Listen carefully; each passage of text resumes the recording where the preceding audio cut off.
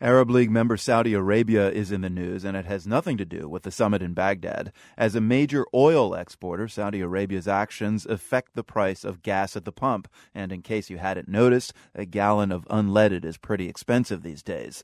Well, this week, the Saudi oil minister wrote in the Financial Times that Saudi Arabia will act to lower those prices. Hampshire College professor Michael Klare is the author of The Race for What's Left, the Global Scramble for the World's Last Resources. He says there are many factors that contribute to high oil prices right now. You know, it's a supply and demand situation always.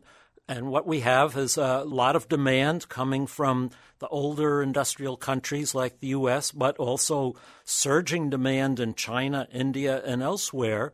And the supply just can't keep pace. And I think that's going to be the situation for the indefinite future. But on top of that, right now, there's a lot of anxiety about the potential for a conflict in the Middle East, specifically an attack on Iran by either the United States or Israel or both, leading to Iranian retaliation by cutting off the Strait of Hormuz, through which something like 1/3 of the world's tradable oil passes every day. If that were to happen, the price of oil would double or triple. So a lot of speculators are buying up oil now, thinking that the price will rise even further. So that adds to the upward mobility of oil prices. Well, let's talk about Iran. I mean, even without a blockade of the Strait of Hormuz, the economic sanctions for Iran's nuclear program, it's said, could eventually leave half of Iran's oil output cut off from international markets. Is there an unintended consequence here? Trying to stop nukes ends up leading to higher oil prices at U.S. gas pumps? There's certainly no question that that's the case. Probably Iran's oil will find markets, but it'll be traded in the dark. But that will lead to higher prices as well because it'll be traded in a black market. Now, when we read that Saudi Arabia can just act to bring down oil prices, it sounds like there's a big question of will around the pricing. What are the things we don't know that are going on behind the scenes about how oil prices are manipulated? I think there's a certain amount of hype here about what Saudi Arabia could do, actually.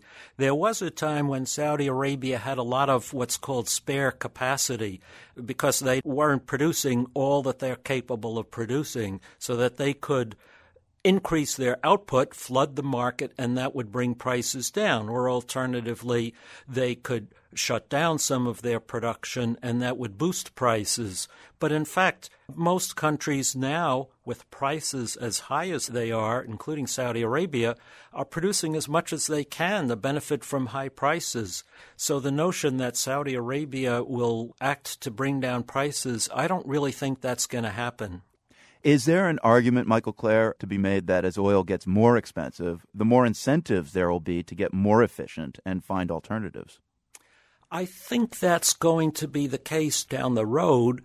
What I think we are seeing in this country, and I think it's a hopeful development, is that people are buying more fuel-efficient vehicles. I don't think we're seeing so much investment in new sources of energy. I wish there were. But people are voting when they go to the auto dealership. They're not buying gas guzzlers the way they once were. And that is reducing our demand for oil. And I think that pattern will gain momentum in the years ahead.